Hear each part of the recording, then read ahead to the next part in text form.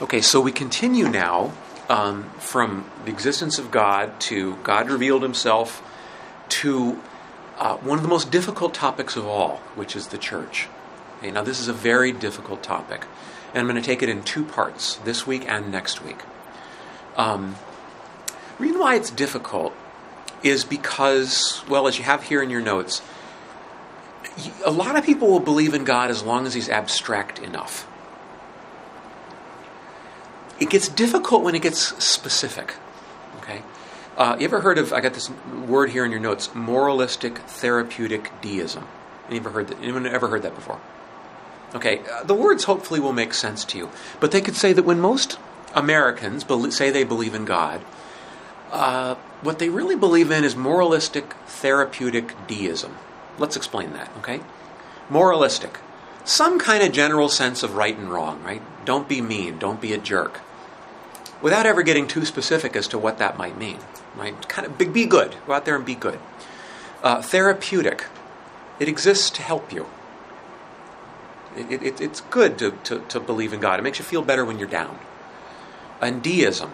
Deism is a phrase that explains a belief in God in a very, very abstract way. Like, if you look at the writings of Albert Einstein, you'll find that he believes in God very specifically. And he complains that somebody takes his writings to promote atheism. He absolutely believes that there's a God. But if you start asking really specific questions of exactly what he believes, he's not really sure. There's a God, he's a spirit, he's infinite, he's good, he's all-knowing. That's about as far as it's almost like, remember how I said you don't need faith to believe God exists? You can do it based on reason? That's Einstein. He looks at the world and he's like, this does not explain itself. It's just unreasonable to think otherwise. That's deism. Are we deists? No. We believe that God knows you and loves you. And like anyone who knows you and loves you, he starts getting real specific. I've got here in your notes, a lot of people don't want to believe in God the Father, but God the Grandfather.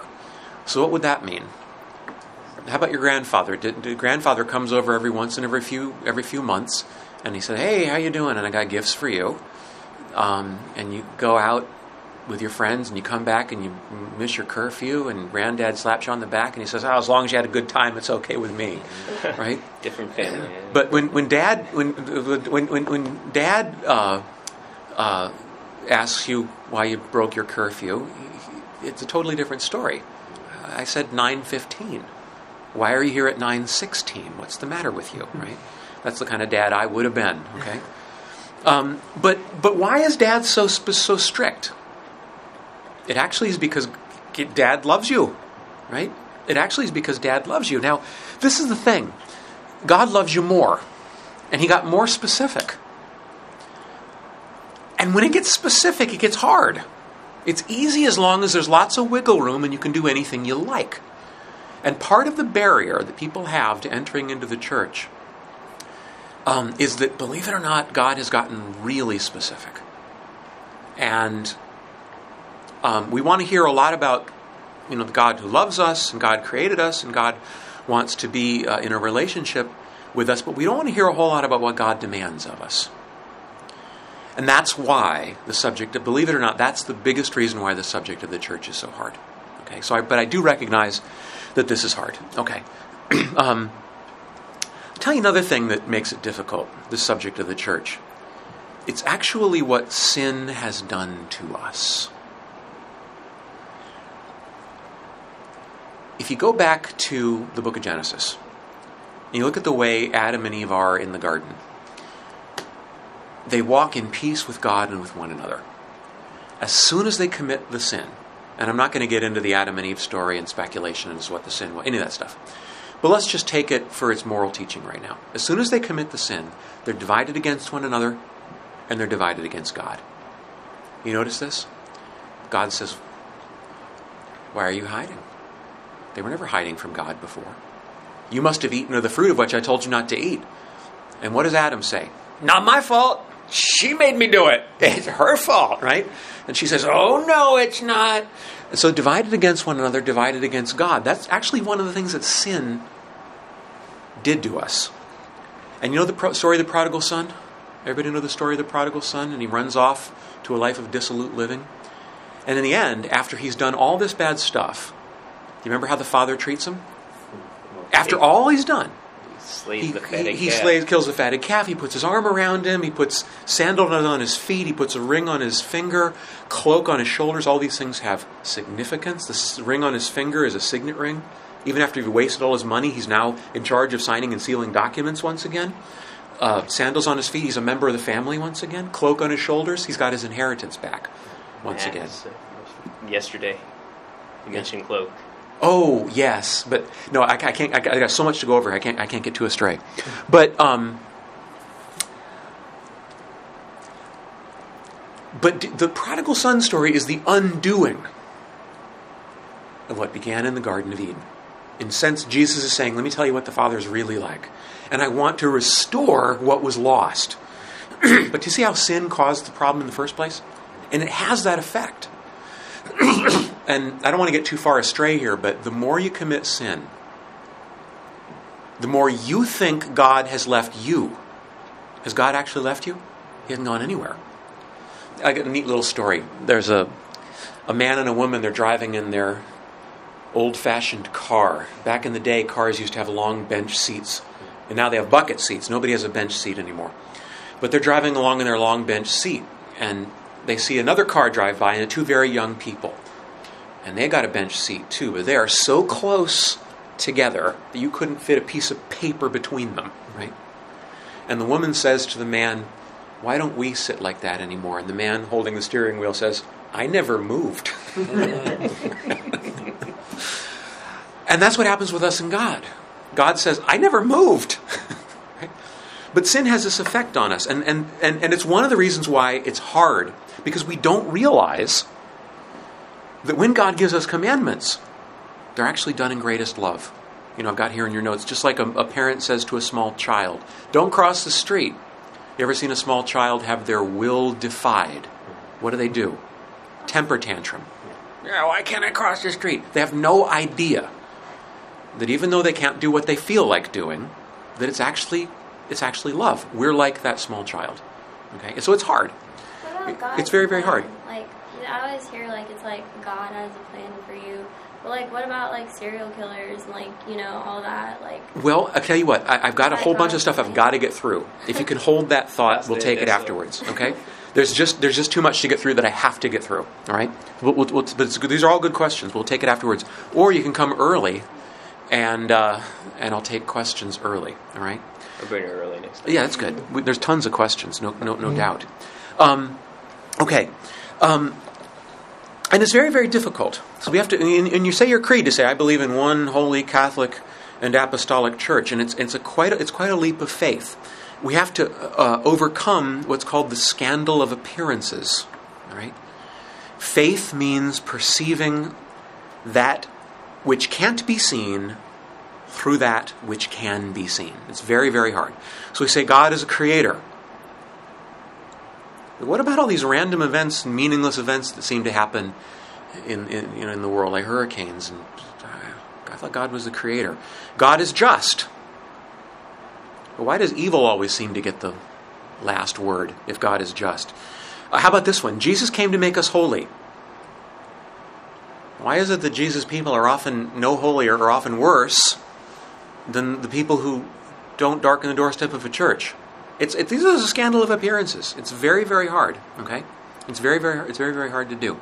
Okay, let me begin to approach this. This is why it's going to take us 2 weeks to get through this. All right, here's what we believe. Let's just state this: God came in the person of Jesus Christ, and He actually established a community, a real human community, a physical, institutional, complex, and sometimes messy community. We believe that He actually did this. He never wrote a book, but He definitely established a church.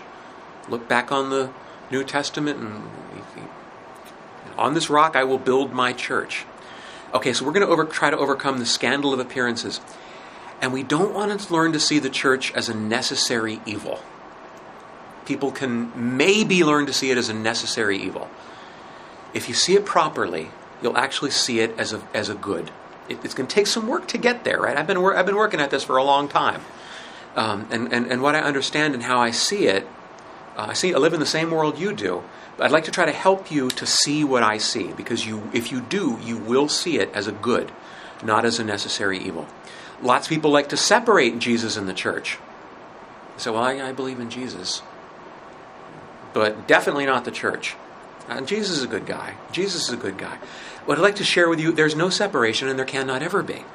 The church is the body of Christ, any more than there's separation between you and your eyeball, right? Or you and your toe. It's you. And the church is the Lord. Okay. So when we say church, what do you think of it? Do you think of it as an institution? Do you think of it as an organization? Do you think of it as an administrative body? If you do, it's partly our own fault. That's very often how we've presented it. But let me give you two big categories to understand the church. It's the people of God, it's one category, and it's the mystical body of Christ. Are those two different things, or are those one thing? One thing. Remember, it's Christ we're ultimately talking about here. Okay, and we're all alive with one life. Let's take a look at this right here. Okay, now,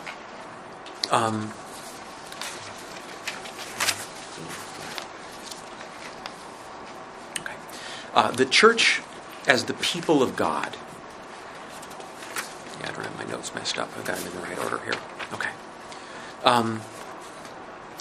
The word church means that which belongs to the Lord. I like etymology. I like words. Kyriake is the root word, which comes from ekkalein, which means to be called out of. That's the root of our word ecclesia, or ecclesial. Maybe you've heard of the church as the ecclesial community or ecclesiastical, that kind of churchy sounding word. It means the convocation. It means the assembly. And what we actually mean by this is there's a group of people who have been called out of the secular world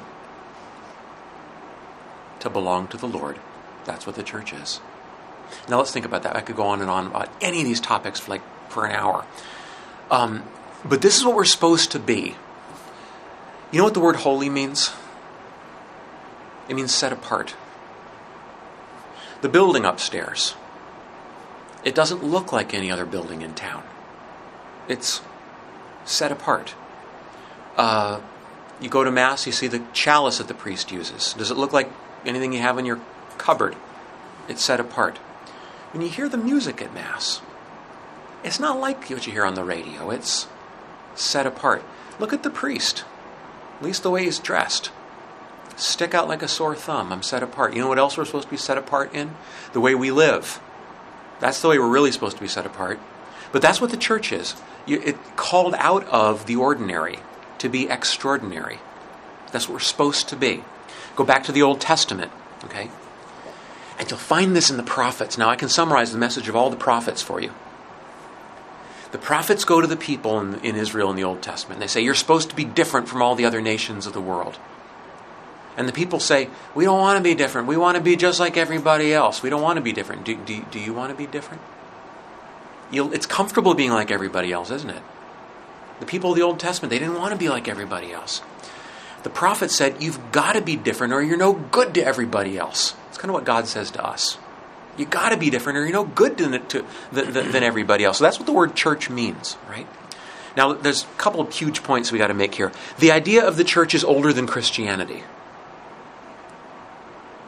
Like I said, the Hebrew covenant community who were called out of Egypt, right? Moses goes up to Pharaoh, let my people go, and they go across the Red Sea, and they go through the desert. You all know the story, right? Okay. From the time they got the Ten Commandments, they were something different from the rest of the world.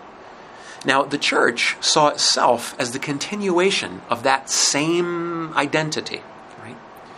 It's a continuation of that same identity. So we would say that the idea of God calling a people out is older than Christianity itself. Lots else we mean by church.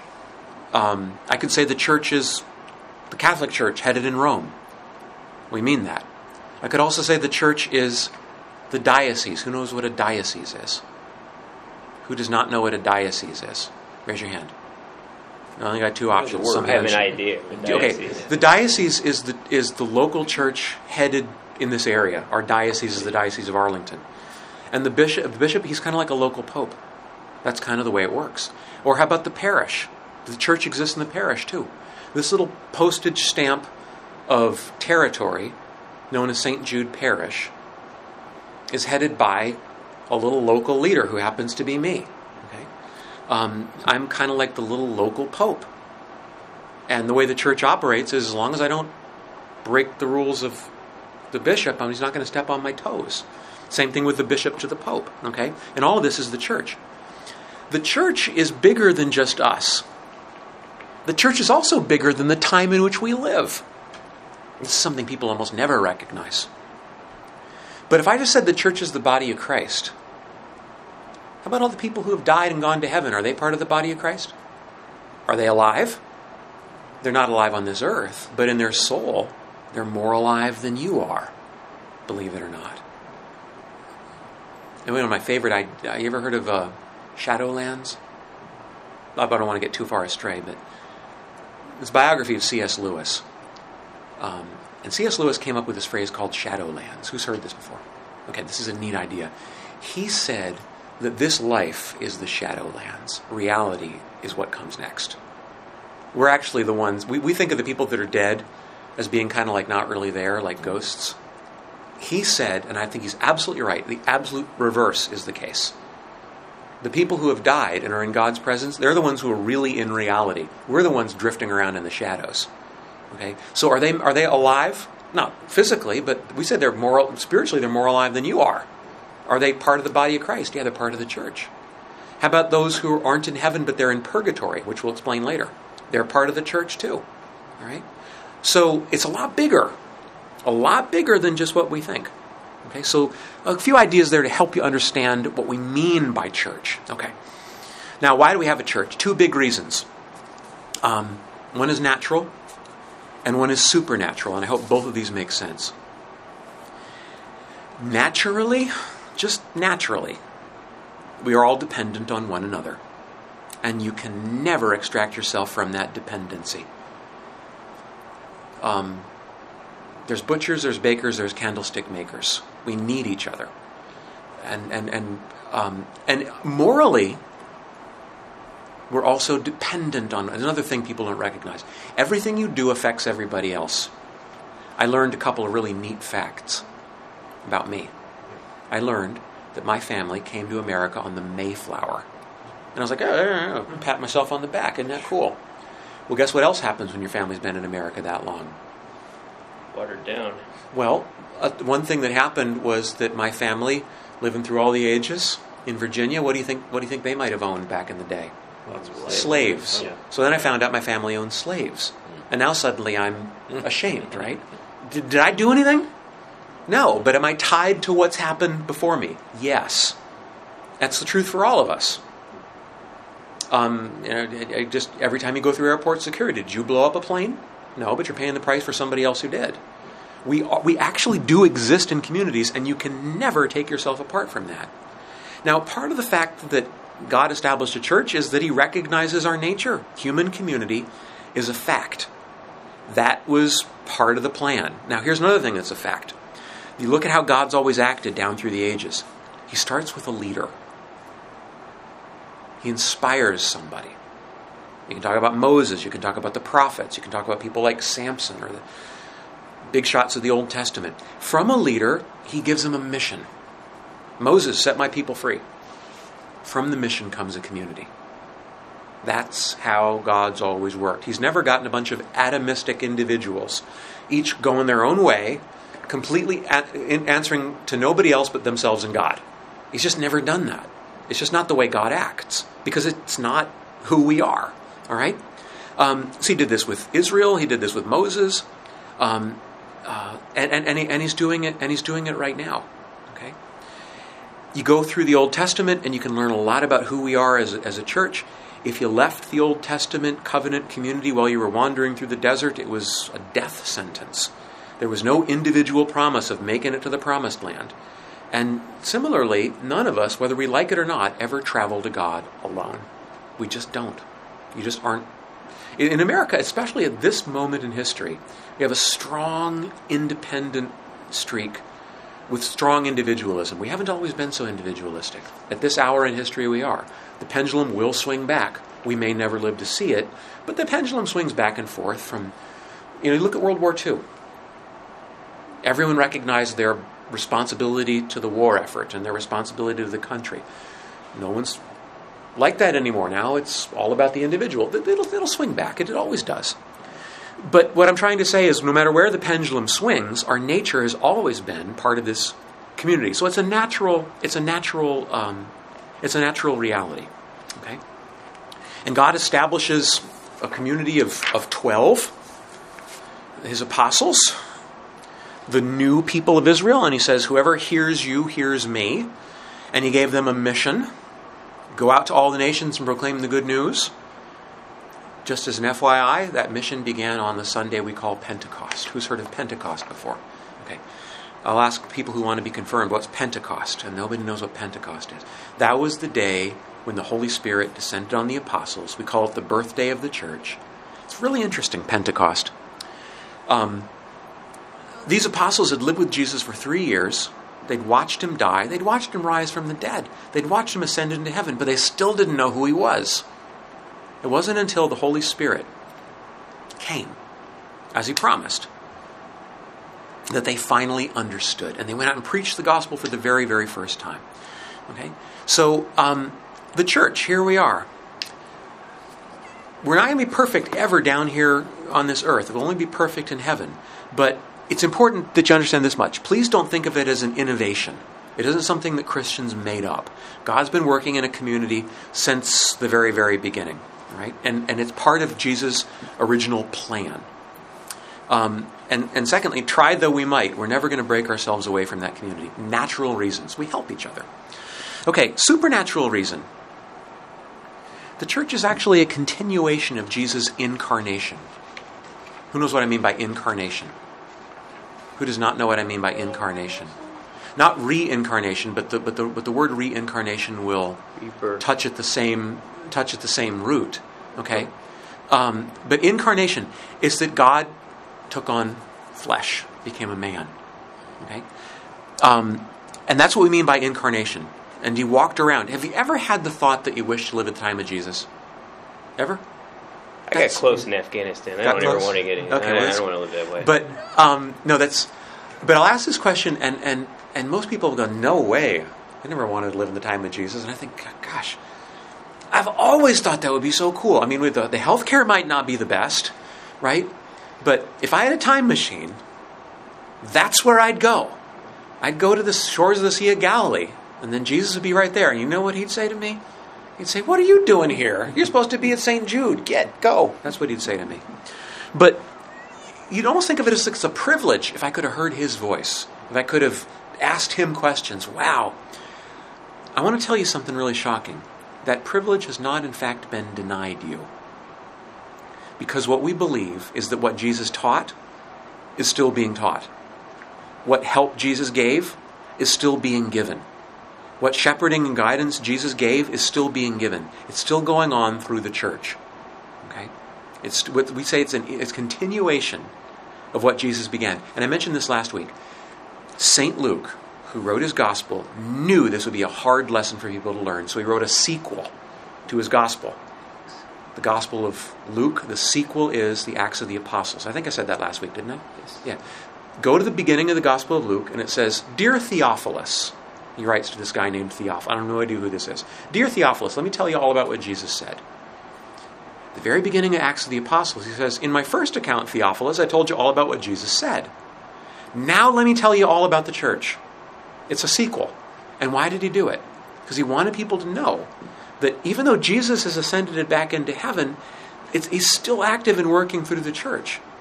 Let me just close one loop there. You remember how I said the apostles didn't know about who Jesus was until Pentecost? Had he already ascended into heaven by Pentecost? Yes.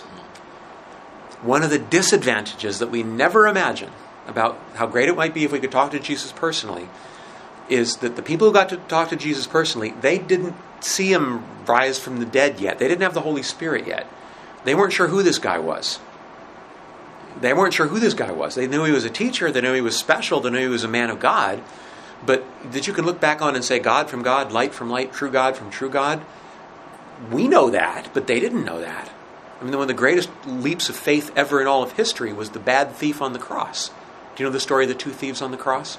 Yes. And one looks to Jesus and says, "Get me down from here. What's the matter with you?" He said, "Get yourself down." Didn't he say that? He said, "Yeah. If you're the Son of God, bring yourself down, and us, and us as well, right?" And the good thief looks at him, bloodied and bleeding, and says, "Remember me when you come into your kingdom." Now that's a leap of faith. He looks at a guy who's on the worst day of his life, and he's bleeding to death, and he's being laughed at and scorned at the hands of his enemies, and he says, "Remember me when you come into your kingdom." That guy's got faith. So one of the disadvantages of living in the time of Jesus is you weren't quite sure who this guy was yet. And one of the disadvantages of living in the time of the church is that you look at the church and you think, what's the matter with this group, right? It takes faith no matter where you are. It'll never, ever be easy, okay? But what I want to try to share with you is that he still is active and he's still teaching. And that's why it's important to say it's not so much the church as Christ working through the church. When there's a baptism, it's not so much me baptizing as Christ baptizing through me. I'm just the instrument. Or the Eucharist. It's not so much me giving you the Eucharist, it's Christ giving you the Eucharist. I'm the instrument. We'll talk about this later when we talk about what the priesthood is, okay? Forgiving sins. It's one of my favorite examples. You go to confession, you hear the priest say, "I absolve you of your sins."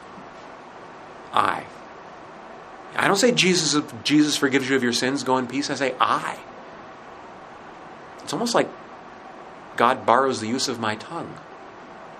It's in the first person, okay? But it's the Lord's working through the instrument of the priest. Now, I like to say that God does this in more than just the church. Question. Are you a creation of God? Yes or no? Yes. Where'd you get your life? God. Parents. I mean, physically speaking, right? Are your parents perfect? No. Never have been. Did God still get his work done through them even though they weren't perfect? Yes. That's kind of like what God does through priests and sacraments. There's certain things you can't screw up, all right? Your parents can't screw up the fact, they can maybe be the worst parents in the world, but they can't screw up the fact that they gave you life and that life comes from God and that you have a soul. Similarly, we're saying the Lord works through the church in this way. You're going to get the grace even if the priest who's given you that sacrament is the worst priest in the world. There's certain things he can't screw up because God's the one at work. Does that make sense? Okay, it's a continuation of Jesus' incarnation. And what I'm giving you now is a summary of tons and tons and tons of things that I could clarify and explain more deeply. But this is just a survey right now.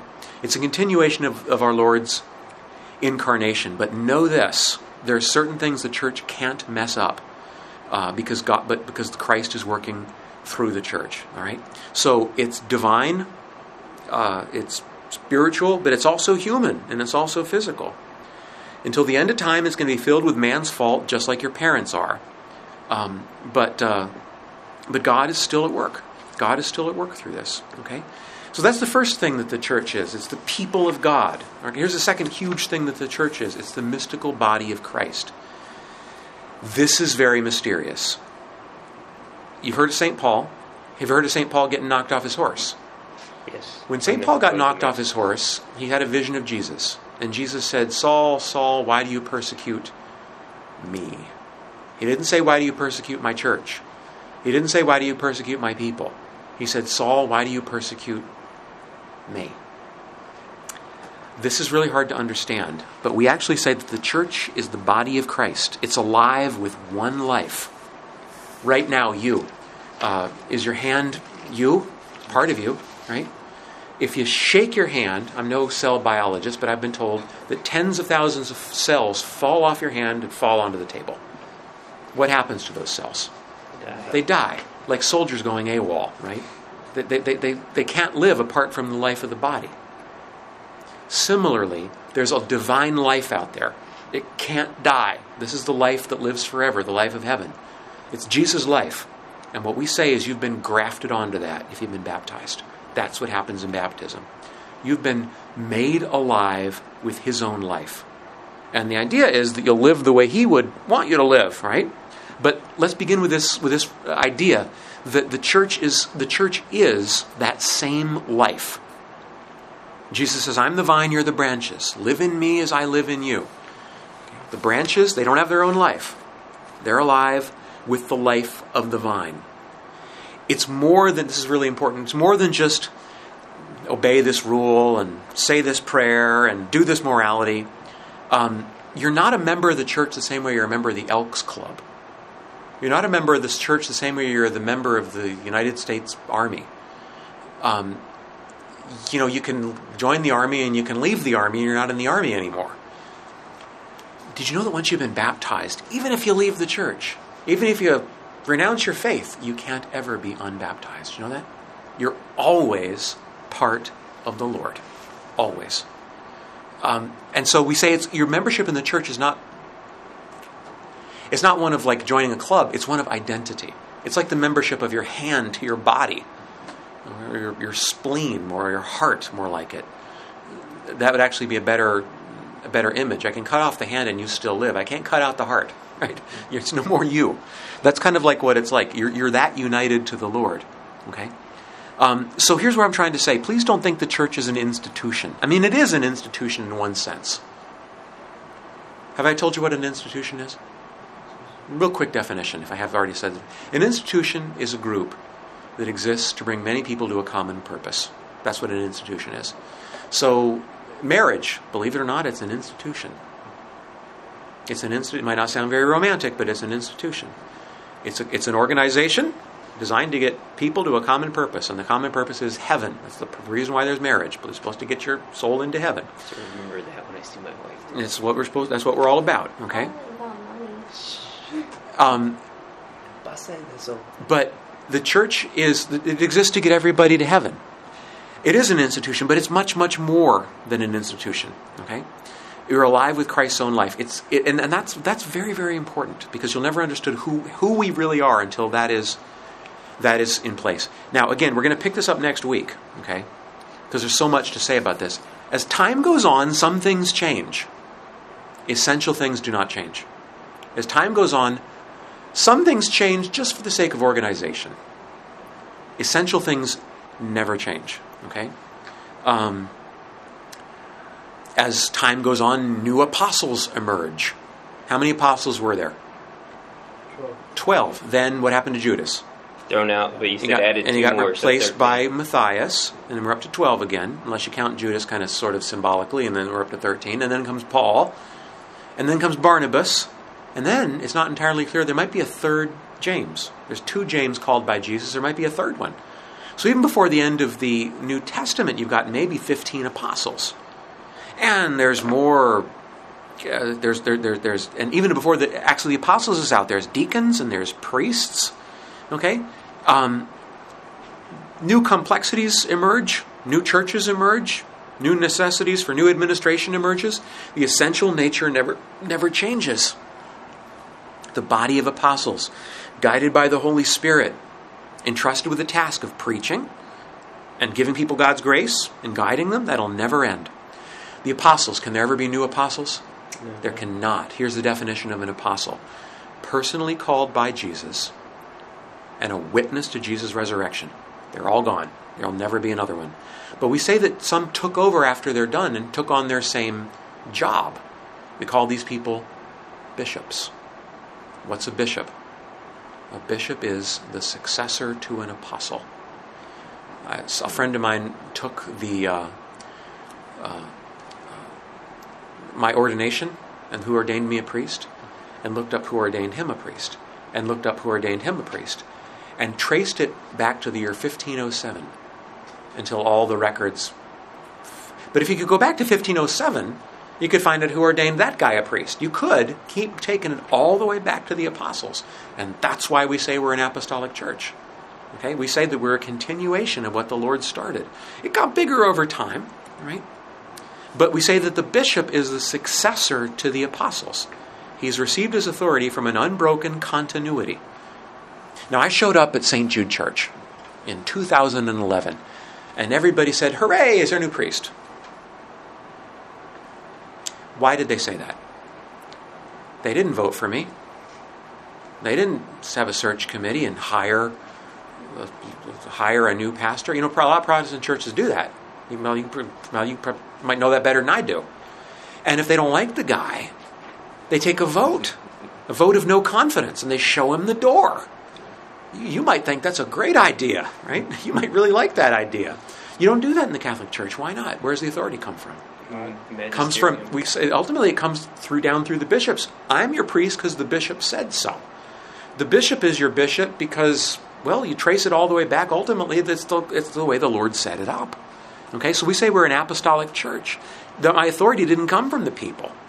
It came from the bishop, and he got his authority from an unbroken continuity through the apostles down through time. All right. Here's another important point: the priest doesn't act on his own. I am not a lone ranger. If the bishop wanted to, he could walk in that door and he could say, "Hudgens, that's enough out of you," and I would not be allowed to preach anymore. If he wanted to, he could say, "And no more confessions for you," and I couldn't. I'm not a lone ranger. I act as a co-worker with the bishops. There's one priest in our area, I won't name his name, who regularly from the pulpit preached bad stuff after bad stuff after bad stuff. And the bishop showed up and said, "You can't preach anymore. You're allowed to do two things. You can hear confessions and you can make hospital visits, but that's it." He spent the next several years doing confessions and making hospital visits. He can't say, "Heck with you." He can't do that. He doesn't have the authority. Okay? So I'm a co-worker with the order of bishops. I'm not a lone ranger. Okay? Certain things will always be there in that sense. There will always be a pope. Jesus put St. Peter in the head of the church. He put Peter over all the rest of the apostles in authority. Peter was martyred in Rome. And the guy who took over from him as the successor of St. Peter, we call him the Pope. The guy who took over from him, his name was Linus, not the guy with the blanket from the Snoopy comics, right? But his name was Linus. The guy who took over from him, his name was Cletus. The guy who took over from him, his name was Clement. You can keep tracing them all the way down until you come up to our present day. There's been some troubles down through history. What about the secession when they had two? Well, I mean, I could go off into history with you, but when push came to shove and they investigated what happened, they recognized that one of them was illegit and admitted to such. There was actually a time when there were as many as 3. We've been through some bad times, but the false ones, the anti-popes, they're called, eventually it became clear that somebody was trying to make a political leap. And even admitted to us. Once the church didn't used to be headed in Rome; it was actually headed in France. Do you know that? For 70 years in the 1300s, he got up and he went to Avignon. He got up and he went to Avignon. Why Avignon? Political reasons. And the south of France is a nice place to live. Okay, and it was one of our saints who came back, St. Catherine of Siena, said, "Get yourself back to Rome. It's really confusing for people. Get back there." So he went back to Rome. But that's always going to be in the case. Certain things can change. So there's cardinals. Have there always been cardinals? There have not always been cardinals. I have in your notes here where that came from. Okay? Used to be that the Holy, and you have to know lots of history to know this, the Holy Roman Emperor, who was neither holy nor Roman, or an emperor, would have an outsized voice in choosing the Pope. Along comes a Holy Roman Emperor named Henry IV, who's 6 years old. The Pope says we can't have a 6-year-old picking the next Pope. He creates a circle of bishops that he calls the cardinals. Cardinal comes from Latin word cardo, meaning hinge. The hinge bishops, the most important bishops. He has them dress up in red. Why red? It's a symbol of the fact they're supposed to love God so much they're going to shed their red blood rather than to deny Him. Is it from the Roman tradition as well, then? Red, something special in Rome? No, the red symbolized blood. So he had him dress up in red. By the way, the cardinal bird was named for the cardinal bishop. They crossed the ocean. They started looking around North America. They found this red bird with a pointy top. This is a cardinal. Look at that. That's where it got. So anyway, but could we do away with cardinals tomorrow if we wanted to? We could. We could do. It's not essential. People say, "What about monsignors?" What's a monsignor? That came from the days when the church was headed in France. There were certain people who worked in the papal court. They became known in French as Monseigneur or My Lord. And there's something funny about honors. They have a way of sticking around. They don't go away, so it's stuck. Okay? But we could do away with them. Current Pope Francis, he's minimized them as much as he possibly could. But it's always Christ who's operative. It's always the church that's in operation. So please understand, there are certain things. We say the Mass in English now. We used to say it in Latin. We could change it back. It wouldn't change the essential nature. Okay? And again, you can study in great depth what that essential nature is. But if you understand that there are certain things that are essential that can never change, you got my main point today. Okay? There are two big ministries in the church: a unity of mission, a diversity of ministries. There's ordained and there's lay. All right? Now we go talk about the ordained ministry. Like I said, from the beginning, God spoke His message by means of someone who was sent by Him. And He gets up and He preaches, not in His own name, right? But by God's own authority. So the mission to preach in Christ's name ultimately comes from Christ Himself. And Christ established the apostles. And like I said, as I mentioned before, the successors to the apostles became known as the bishops. And the bishops established co-workers, which became known as presbyters. This is all in the Acts of the Apostles, by the way.